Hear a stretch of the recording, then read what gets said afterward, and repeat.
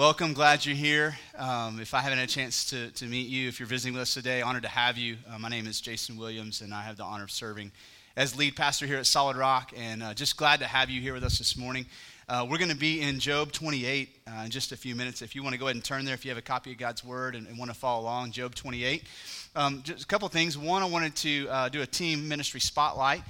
Take a moment to tell you about one of our teams here at the church that you may not even be aware of, because what they do is almost 100% behind the scenes. This is our leadership team. And so if you know anything about Solid Rock Church, we are not a pastor-run church. We are an elder-led church, which means that I meet with a group of elders, there are 8 of us, to make the big decisions for the church. We meet throughout the month. But we have a leadership team of leaders, men and women who are leading in some area in the church, a community group leader or a team leader, who make up the leadership team and meet with the elders once a month as well. And this is the team of people that we work through tough issues with. We work through big decisions, whether it be a new building decision or a big financial decision or a theological position. We study the Word together. We pray with our leadership team, and we discuss the big things of the church. And so I want to take a moment today just to spotlight this team and tell you about them and what they do. They're not a decision-making team, but they're involved in almost all the big decisions of the church. And so the way this works is we have currently 6 members of the leadership team. Next year will be 7. Every year, either 2 or 3 rotate off, and then 2 or 3 new ones rotate on. And each person serves 3 years before they rotate off. And so this year, rotating off from last year are Robbie Waller, who's up in the sound booth, and Stacy Grubb, who's sitting somewhere over here. They've served their 3 years on leadership team and been a part of a lot of the big decisions over the last 3 years. And they're rotating off, and taking their place are Janet Stevens and Jackie Schutza. And so this is Jackie Schutza, and then Janet Stevens will be rotating on to start their 3-year term this month. And I wanted you to know who the new team members are, but also about that team. If ever you've got a question or aren't sure, how to get to an elder or talk to an elder, anybody on leadership team should be able to help get you guided and pointed in the right direction. And so feel free to communicate with our leadership team or ask them questions. And so wanted you to know about them and also know about our new members serving 2019. So welcome Jackie Schutza and Janet Stevens to the team. All right, so we are in Job chapter 28. This is the second week in our sermon series entitled Worthy of Worship, and this is an overview of the book of Job, an unlikely place to go to in the Bible to learn about worship, right? We tend to think of Job as the book of suffering, and yet what we're learning week by week is that really it's ultimately a book about worship. And suffering just happens to be the thing going on in Job's life at this point, but he was a man of worship. And so not only are we learning that about the book of Job, we're learning about how our worship infiltrates, it transcends into every aspect of our practical everyday life. And today specifically, we're going to be talking about wisdom, how our worship leads us to true wisdom, and how true wisdom, God's wisdom, actually leads us to worship. And there's this beautiful cycle and relationship between our worship, what our heart adores, what our heart longs for, and the wisdom that we operate within. So in the book of Job, there's a couple of things that are helpful. All throughout the book of Job, you've got God's wisdom on trial. In other words, the human people who are in the story are constantly kind of questioning God's wisdom. Is it wise that God would let me go through this, or let Job go through this? Is this wisdom? This must be your fault, Job. This must be some other cause. Is it really wise for God to let this happen? I don't know if you've ever questioned God in that way when you were going through something. God, have you forgotten me? Are you not hearing my prayers? This doesn't seem wise to me. Where are you? And so there's this theme where God's wisdom is always on trial. And also what's happening throughout the book of Job is this. There's this kind of this theme happening where whoever has the wisdom has the platform to speak. And so you're going to see a progression through the book of Job where first of all, Job's wife speaks and tells Job, hey, curse God and die. And then she is silenced by Job's 3 friends who enter the story, and they begin to take turns trying to speak wisdom into Job's situation. Well, we're going to see that later on, after 3 rounds of debates with his friends, in verse 26, these 3 friends get cut off by Job, and now he has the platform to speak. And then just a few chapters later, there's this other character, Elihu, who's going to enter the story, who's going to silence Job. He's going to speak, only to a few chapters later, Elihu himself is silenced and God speaks. And so you see this progression of whoever has the wisdom in the room has the microphone, has the platform to speak. Now, in chapter 28, what's happening is this. So as Job's friends speak to him, he usually lets them go on for a while. Matter of fact, they typically get anywhere between 20 and 35 verses in their monologue before the next person cuts off the previous person and begins to speak. And then after about 20 to 30 verses, that person gets cut off and the next person speaks. Well, something happens in chapter 25. Job has had enough, and his friend Bildad only gets to speak 6 verses. And so Job cuts him off and takes the microphone from him and begins to speak. And we're going to see in chapter 28 that Job is really wrestling with this idea of wisdom. Where can wisdom be found? So we'll start in verse 1 of Job 28.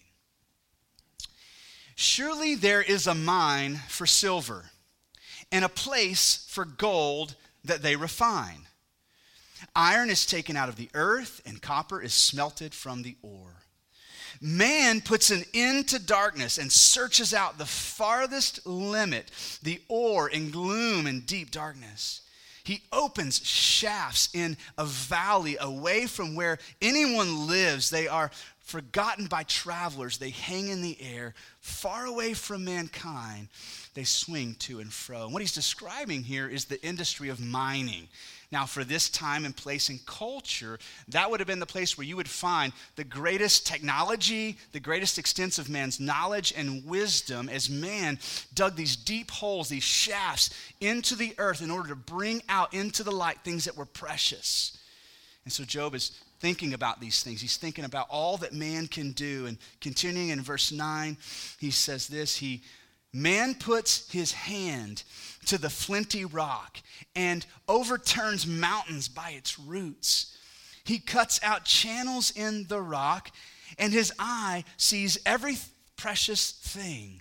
He dams up the streams so that they do not trickle, and the thing that is hidden he brings out to light. And so again, Job is thinking about the extent of man's capability to have knowledge and wisdom and think and calculate and manipulate and manage the earth. He's saying, God, I know about these things. This is the extent of what we can do. We can dig shafts deep down into the earth that are dark, and we can take light down into those shafts, and then we can bring back out into the light things that are precious and hidden like gold and silver and precious jewels. Man can do these things. But look at verse 12. But where shall wisdom be found? And Job is acknowledging, you know what? It's hard to find wisdom in man. It's hard to find wisdom in what man can do. But where shall wisdom be found? And where is the place of understanding? Man does not know its worth, and it is not found in the land of the living. The deep says, it's not in me. And the sea says, it's not in me. It cannot be bought for gold, and silver cannot be weighed as its price. It cannot be valued in the gold or offer in precious onyx or sapphire. Gold and glass cannot equal it, nor can it be exchanged for jewels of fine gold. No mention shall be made of coral or crystal. The price of wisdom is above pearls. The topaz of Ethiopia cannot equal it, nor can it be valued as pure gold. And so Job is saying two things. First of all, man cannot find wisdom or attain wisdom in his own strength or his own ability. So wisdom is not found right here. Here's what man can do. He can dam up streams, build a lake, dig caverns deep into the earth, build bridges across rivers, can take light, torches down deep into the earth, harvest out sapphire and rubies and gold. But wisdom is not found in what man can do. Not only that, man does not know the true value of wisdom. Wisdom cannot be purchased, and it cannot be found within man. Look at verse 20. Once again he asks, so from where then does wisdom come? And where is the place of understanding? It is hidden from the eyes of all the living and concealed from the birds of the air. Abaddon and Death say, we have heard a rumor of it with our ears. God understands the way to it. He knows its place. For he looks to the ends of the earth and sees everything under the heavens. When he gave to the wind its weight and apportioned the waters by measure. When he made a decree for the rain and a way for the lightning of the thunder, then he saw it and he declared it. He established it and searched it out. And listen to verse 28. And he said to man, behold, the fear of the Lord, that is wisdom. And to turn away from evil is understanding. Now, all throughout chapter 8, this probing question is bothering Job. Where can wisdom be found? I certainly didn't find it in my 3 friends. I'm not finding it within myself. I look around me at the world and I look at what man can do, and I can't find it in the latest technology, the latest discovery of science, right? I can't find it anywhere on earth, and nor can I find anything to buy it with.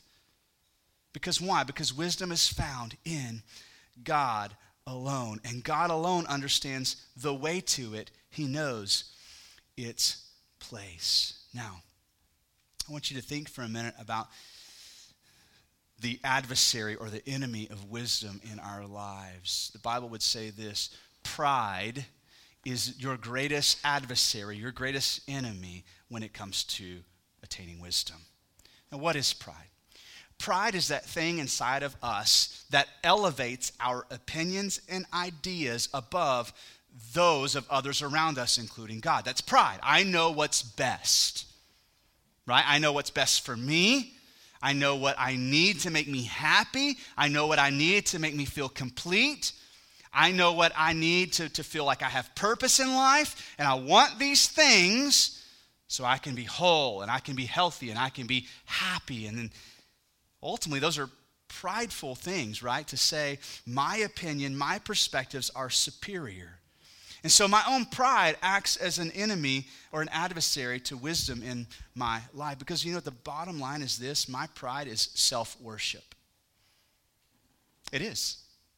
Whether I'm discussing something with you and I'm being prideful, like thinking I'm a know-it-all and I know more than you and my way is right, and maybe we're debating or even arguing about something, really I'm self-worshiping. I'm saying my ways are better. I know what's better than you do. Now, apply that to God and it truly becomes self-worship. When we say, God, I know what the Bible says, but this is what I'm feeling. I know what the Bible says, but here's what I want to do, what I want to say, or how I want things to go. I'm being prideful, and I'm ultimately engaged in self-worship. This is where we get to that place where we say, you know what, I'm going to follow my gut. Or I'm going to make my decisions based on how I feel. Anybody ever done that and it not go well? Yeah. Feelings, gut feelings, are bad criteria on which to make important decisions. Whether it's a relationship decision or a business decision, right? Trusting your gut, how you feel, is shallow criteria when it comes to making a wise decision. And ultimately, when I go with my gut, I'm engaging in pride and saying, what I feel is right. And I'm engaged in self-worship. Pride convinces us that we know best.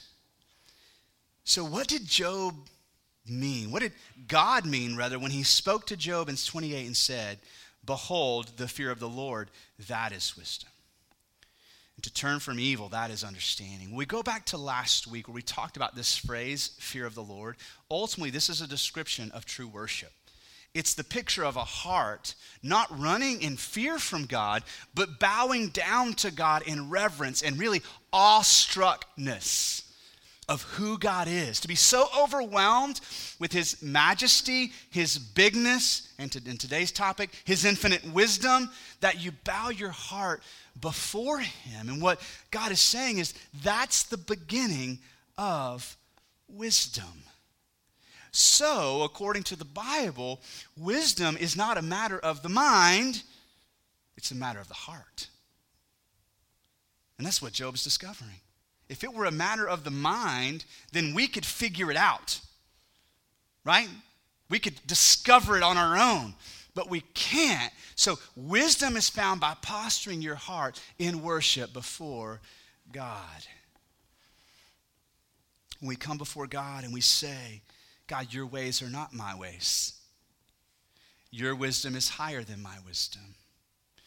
Your words hold more weight than my words. What you feel is right, and what I feel is right is often wrong. Right? That's worship. It's exalting God. That's lifting God up. And what God is saying is, Job, you want to find wisdom? You're not going to find it in what you can do. Here's where you're going to find it, by posturing your heart in awe and worship before me. The fear of the Lord, that is wisdom. And to turn away from evil is understanding. Now, we see a shift in the book of Job from pride to humility, and you've really got to cover multiple chapters to see it.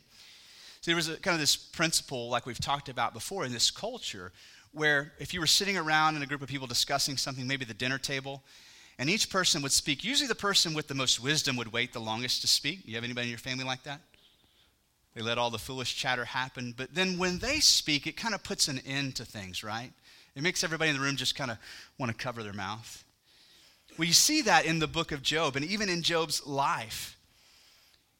Matter of fact, in Job 21, when he's getting frustrated with his friends and their lack of wisdom, in verse 5, he says, "Look at me and be appalled, and lay your hand over your mouth."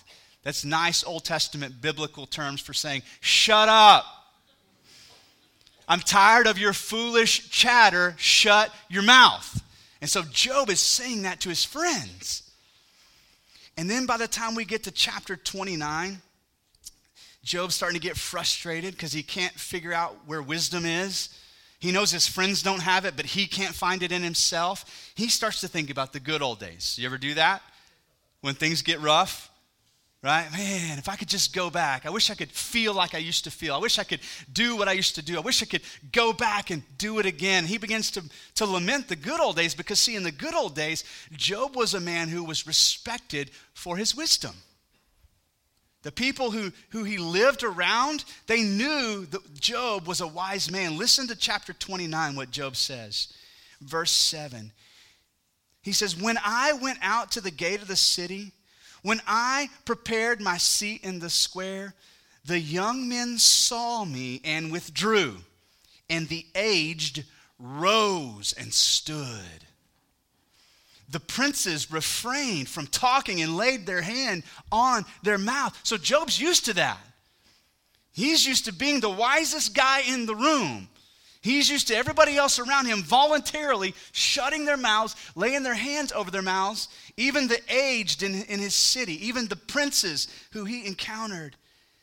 The voice, verse 10, of the nobles was hushed, and their tongue stuck to the roof of their mouth. Verse 21, "Men listened to me and waited and kept silent for my counsel. And after I spoke, they did not speak again, and my word dropped upon them." That's how it used to be. Where are the days where I had what I thought was wisdom, and everybody around me acknowledged it? And he's coming to that place of humility where he's realizing, I don't know where to get it. I don't know where it's found. I am not as wise as I thought I was.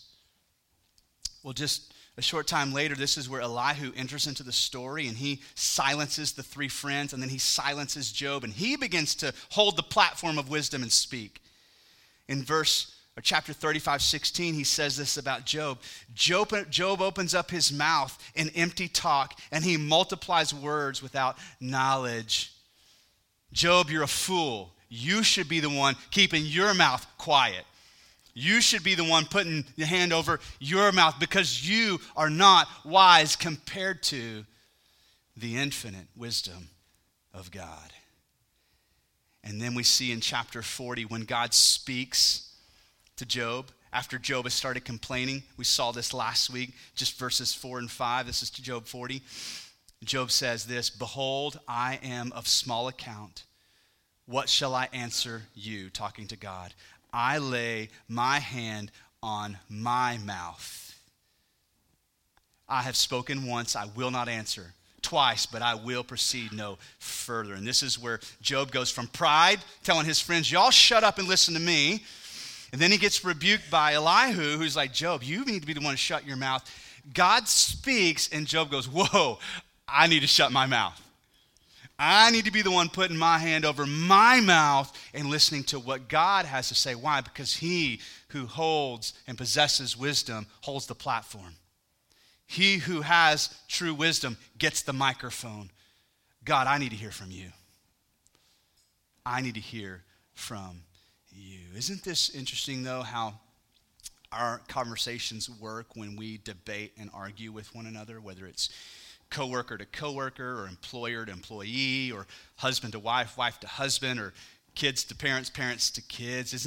Don't we typically try to take the microphone by raising our voice or one-upping or talking over one another, cutting one another off, or using the passive-aggressive approach? Whatever. What's wrong? Nothing. See, that's an aggressive stance, isn't it? That's saying, I know what's wise right now, but I'm not gonna give you any more ammunition. I'm not gonna say anything else. And so we do this in casual conversation. We apply this principle. He who has the microphone knows what's best and has wisdom. Parents, do you do that in your own house? Thinking that getting louder makes you wiser? Will cause your children to want to listen to you? It might make them shut their mouths, but it doesn't necessarily change their hearts and make them want to listen to us, does it? And here in the book of Job, God is coming to Job and he's saying, "Job, it's time for you to shut your mouth. It's time for you to put your hand over your mouth and listen." Oh, that we would acquire the life-giving, wisdom-attaining habit of shutting our mouths. Especially when you think you're right. Especially when pride is welling up, convincing you that you're the one who sees accurately.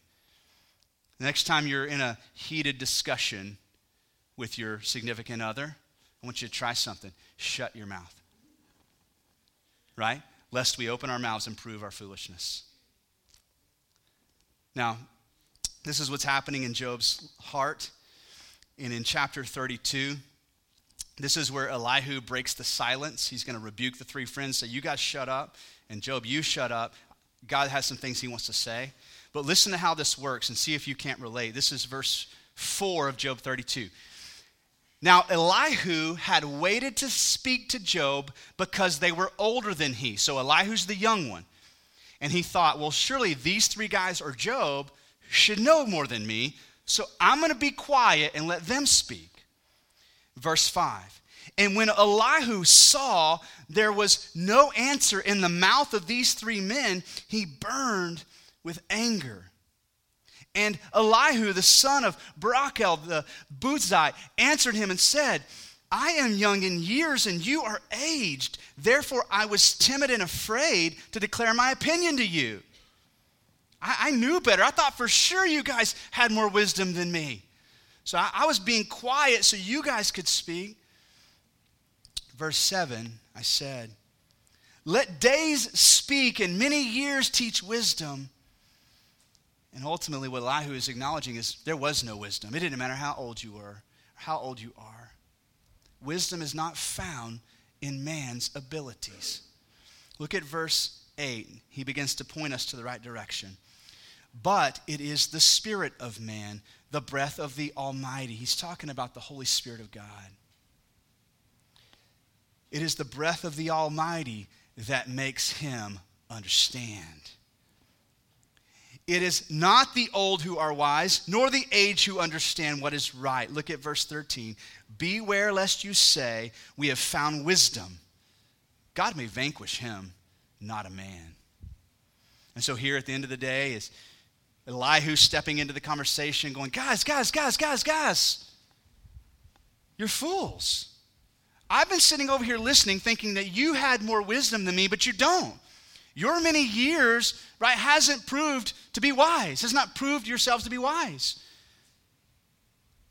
And then he begins to point them in the right direction by saying, guys, listen, you're only going to find wisdom in the Almighty. That's the only place you're going to find wisdom for Job here. You're not helping him. It's the Spirit inside of you. It's the Almighty God who brings wisdom. And then he lands with this warning in verse 13. Beware lest you say, we have found wisdom. Now, church, we need to acknowledge something right now. You are not as wise as you will be 20 years from now. You go, okay, I can get on board with that. Now, we can prove it right now, right? So if you're over the age of 40 and you're willing, would you just raise your hand so I can see about how many people we have over the age of 40 with me? Okay, so how many of us are wiser now than we were when we were 16? Yeah, every one of us, I hope, right? How many of us are wiser now than we were when we were 20? Okay, yeah, hands are still going up. How many of us are wiser now than we were even when we were 35? Still wiser yet, right? Which tells us what? We better be wiser. We will be wiser when we reach 60, but we have not yet arrived. We do not know as much as we think we do.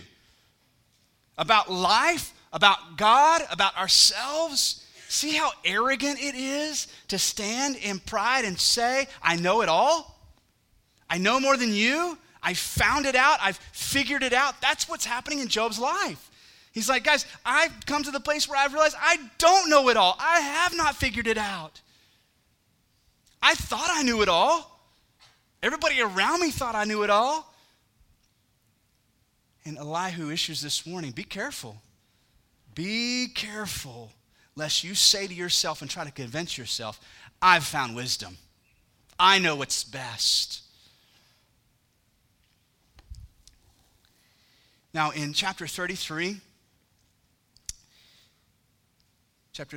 verse 29, we're going to get some real wisdom here about who God is and how his wisdom contrasts with the wisdom of man. Now, remember where we started. Job was looking for wisdom. He laid out some things that man was able to accomplish. He described how man could cut shafts deep into the earth, take light down into those like torches and light it up, and then excavate precious things and bring things that were hidden and precious out into the light. Look at just something Elihu says in Job 33. Verse 29, behold, God does all these things twice, 3 times with a man. Verse 30, to bring back his soul from the pit, that he may be lighted with the light of life. Pay attention, O Job. Listen to me. Be silent, and I will speak. What Elihu is saying is this: in the same way that man can cut channels deep into the earth, God cuts channels deep into the heart of man. In the same way that man can take light deep into the earth, God can take light deep into the heart of man. To bring his, verse 30, to bring his soul from the pit or the mine, that he may be lighted with the light of life. God can bring light to the depths of who we are and bring to the surface things that are precious. In the same way man can work the earth, God can work the human soul. And you begin to see the contrast between the wisdom and the abilities of man and the wisdom and the abilities of God, don't you? You think you're wise because you can dig a hole. Try to look into the heart of man. You think you're wise because you built a fire and said, I made fire, and you put it on a stick and you took it down into a cave. And you're like, look at this. We don't need the sun. We can do this on our own. And God takes the light of life deep into the soul and the heart of man. Man, you think that you are something because you found things deep in the earth that are of value, ore and silver and gold and sapphire, and you bring them out into the light. But God can bring the hidden things of the human heart out into the light, things that are precious and eternal and life-giving. See, that's how the wisdom of man compares to the wisdom of God. And then this section on wisdom ends in chapter 36, verses 24 to 26, where Elihu ultimately calls us to worship. And we see this cycle come complete. In chapter 36, verse 24, remember to extol his work. lift up his work, magnify his work, of which men have sung. All mankind has looked on it. Man beholds it from afar. That's a description of the work of God. You see, what I believe Elihu's talking about when he talks about what God can do, he's talking about redemption. He's talking about how God can not just fix things on the surface, but he can fix things deep in the human soul. He can repair and he can mend and he can bring light into our darkness. Right? Man can't do that. God can do that. Those are the works of God that we are to extol and exalt and magnify. And he says, mankind looked on it, the works of God. Man beheld it from afar. We barely understand the works of God. Listen to this. Behold, God is great. Behold, look, pay attention. God is great, and we know him not. The number of his years is unsearchable. What is he saying there as he calls us to behold that God is great? When he says that we know him not, what he's saying is that you and I cannot comprehend the works of God in our mind. We can't completely know him or understand him.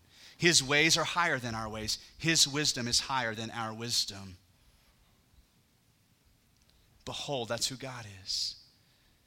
All the wisdom of man culminates and gets passed on from one generation to the next, doesn't it? Today's technology is built on what the last generation discovered, which was built on the technology and the understanding and the science of what the last generation discovered. And we progress from generation to generation, but God's days and his years are what? Unsearchable. He's not building off of somebody else's wisdom or understanding. He has no beginning. He has no end. His wisdom is infinite in and of himself. That's why God is great. He can't be fully comprehended. And his wisdom is above ours. You know what? It's one thing for me to say, oh, the Bible teaches that God is infinitely wise. It's a whole other thing altogether for me to truly believe it. It really is. And it's not a matter of the mind, whether or not God's ways make sense to me. It's a matter of the heart. Because when I posture my heart in worship, it's then and only then that I'm ready to receive and to embrace God's wisdom, because his ways are not my ways. Right? And I have to make a decision. Either I believe it or I don't. Like when I read God's word and I read God's wisdom and what he desires for me and what he calls me to, and I know what I feel like doing, oftentimes those are two different things. Anybody else? Oftentimes, almost always, his wisdom is not my wisdom. And I have to make a choice. Do I believe that his wisdom is superior or not? If I do, I'm going to bow to it. I'm going to surrender to it. I'm going to embrace it. I'm going to apply it by faith, not by gut feeling. Either I believe it or I don't. If I claim to believe it, then my heart will follow, and you will see a shift in my life from pride to humility. I'll be the guy who brags about what I don't know. You ever heard the old man say that? The more I learn what I actually don't know. That's the beginning of wisdom. That's the beginning of realizing I don't know squat. I thought I had the world by the horns at age 16. And then at age 20, I was a know-it-all, and I had my plans mapped out. And then at 30, I just knew what was going to happen and what kind of children I was going to have and where I was going to live. And then at age 40, I adjusted all my expectations. And then I figured out life. And then at age 60, I looked back at it all and went, you know what? I didn't know anything. I didn't know squat. If anything, I'm learning every day just how much I don't know. When we worship God in awe and reverence, we are declaring that God is superior in all things. Therefore, when he speaks, we are inclined to listen to his wisdom. When we turn our hearts towards God, our hearts release our grip on pride. You can't worship God and yourself at the same time. You can't. You can't worship God and be a know-it-all at the same time. When you posture your heart before God and you say, God, you're far more superior than me, this thing happens where you begin to release your grip on all that you know. And your pride begins to fade. And our hearts begin to posture themselves ready to receive wisdom. Ultimately, attaining wisdom is not a matter of the mind. It's not how smart you are. It's a matter of the heart. This whole section that we've kind of covered today about wisdom, it ends with a call to worship God for his incomprehensible attributes and his unsearchable existence. Why? Because when we do that, we're struck with awe and our hearts worship. And worship leads us to what? Wisdom. And wisdom leads us to what? To worship. There's this beautiful cycle between worship and finding and discovering God's infinite wisdom. You want to be wise? You want to be more wise than you are right now? You need to become a worshiper of God. Already worship God, but you want to become more wise? And listen, here's what we need. We need more worship. We need deeper worship. We need to see God as bigger than we saw him before. We need to let this last phrase that Elihu ends with here, behold, God is great, needs to become our anthem. That means look with unveiled eyes and see how big God is. See how majestic God is. Nobody wants to be a fool. The Bible says if you truly want to be wise, listen, the fear of the Lord, that's where you're going to find wisdom. I want to land here today and spend some time praying together and responding. And in just a minute, our worship team's going to come up and we're going to sing together and we're going to worship through singing. I don't know where everybody is today. Maybe you've come into this day and your life's a wreck. And it's a wreck partially because of what we talked about today. And as we're working through the book of Job, you're going, yep, I messed up there, I messed up there, I messed up there, I messed up there. And that's why things are such a wreck. Here's what's beautiful about the book of Job is that the book of Job is ultimately a beautiful portrait of redemption. God is a master of stepping into the human soul, digging deep into who you are and bringing light into your darkness. If that's you and you're here today and life is just a wreck and you're just struggling to find purpose and meaning, the answer is not found in the wisdom of man. It's found in God and God alone. So I'm going to pray for you that you would find that today, that you would posture your heart before God in worship. You would begin to let go of your pride and being a know-it-all and trusting in your own wisdom and strength and knowledge, and you would submit yourself to the wisdom of God. If you're here today and you have not taken a step of faith for the first time to trust in Jesus as your Savior, listen, let's do that today. That's what the cross is about. God's saying, you're not smart enough to figure this out. You're not moral enough to figure this out. You're not strong enough to get to heaven on your own, so let me do it for you. Let me send my son Jesus. He'll take care of the penalty you owe. He'll pay that price. And not only that, he will overcome sin and death for you so you can have access to me. If that's you, I'm going to pray that you'll make that decision today. If you want someone to talk with you about becoming a Christian today, would you grab one of our prayer partners? They're going to move. There'll be some at the front and some at the back, and they would be honored to talk with you and pray with you today. Let's pray together and let's posture our hearts in worship before the Almighty God. Father, thank you that you are above all things. God, your wisdom is higher than ours.